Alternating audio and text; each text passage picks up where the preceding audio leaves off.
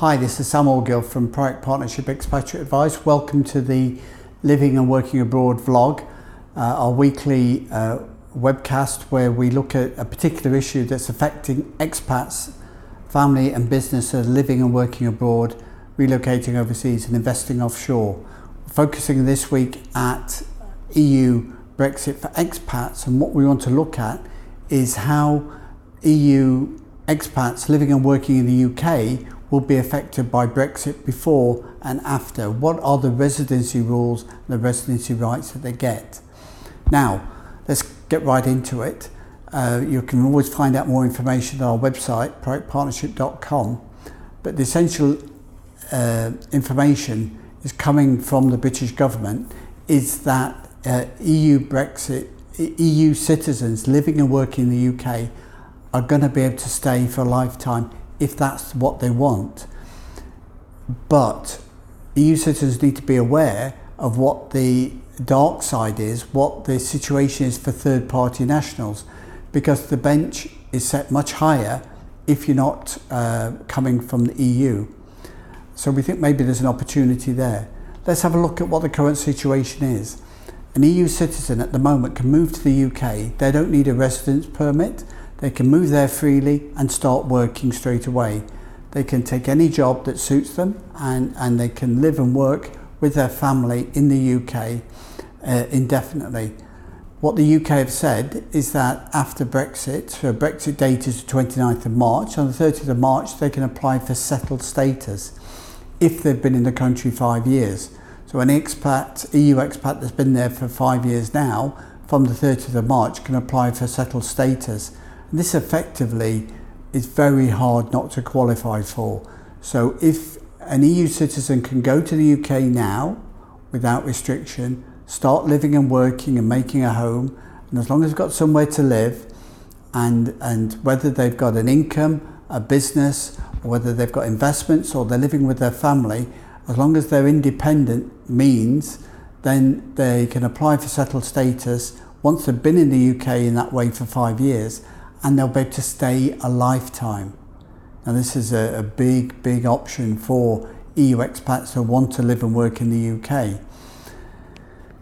Now, if they're not legally resident in the UK by Brexit date, then the situation will change because settled status has to be acquired at some point. By July 2021, an EU expat will have to have either a pre-settled or a settled status. So it'll have to be very clear. So we've got an 18-month window to apply for settled status or to be a potential candidate for it, on the basis that after 5 years you'll be able to convert your residency into a settled status.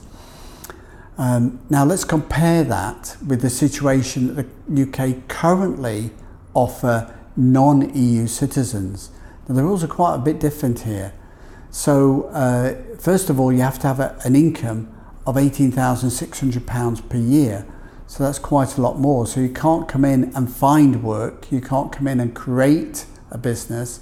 You have to come into the UK with an income that you can prove of £18,500 from day one. And they will confirm bank statements for this, and you will have to prove that.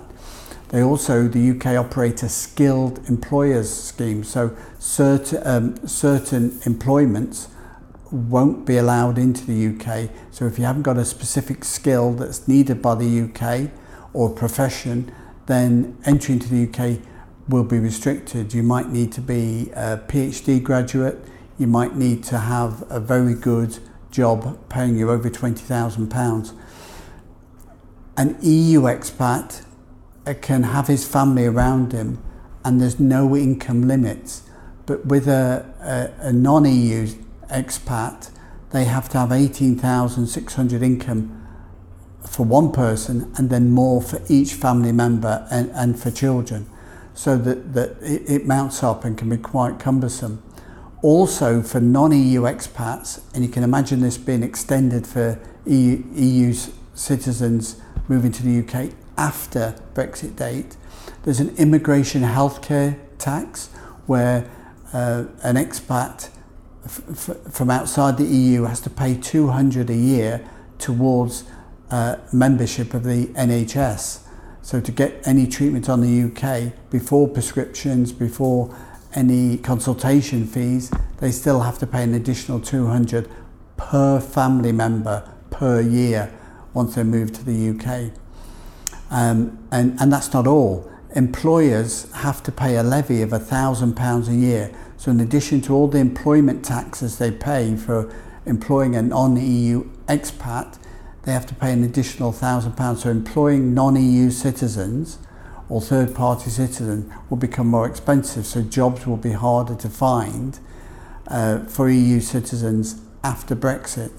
So the barriers of entry are much higher after Brexit. So if you're an EU citizen, if you would like to live and work in the UK for your lifetime, the good news is if you're there already and you remain in the UK, you can stay indefinitely and acquire a settled status which will allow you to stay in the UK for your lifetime. If you want to extend that to your family, then they must be in the UK as well. Have in mind that after Brexit, the treatment of Britain of third-party citizens is quite tougher. We have a situation at the moment where British citizens cannot bring their spouse who's non-EU back to the UK unless they can show that they've got enough income, and they have to pay the immigration health tax, and employers would have to pay potentially pay the immigration levy as well. So it's very tough for British citizens to get their non-EU wife back into the country at the moment.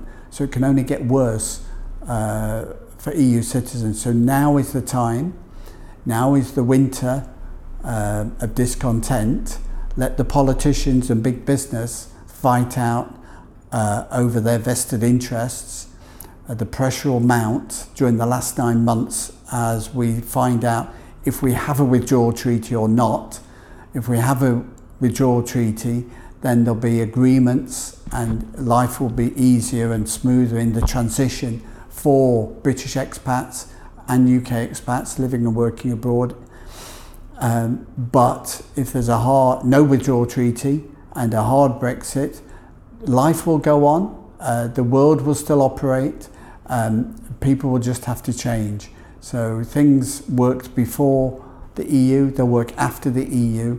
The rest of the world works without the EU, and the UK will work without the EU Brexit, but it will be different, and those vested interests are going to make 9 months of high pressure and lots of noise.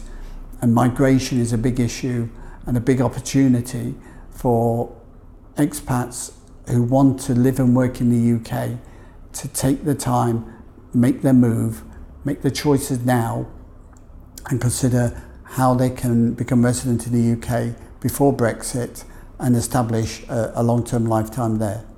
This is Sam Auger from Living and Working Abroad. We produced a guide into how EU Brexit will affect property, business and pensions for expats.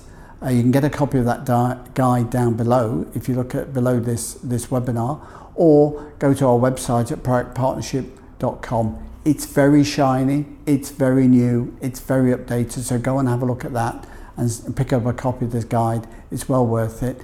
And if you like the webinar, if you like and find what we're saying of interest and value, please share it with other expats and family and friends, and so that we can help more people find out the truth and the facts about Brexit, rather than dealing with the pressure and the politics of big business and big egos of big politicians in the EU, in the UK and around the world leading up to Brexit on the 29th of March.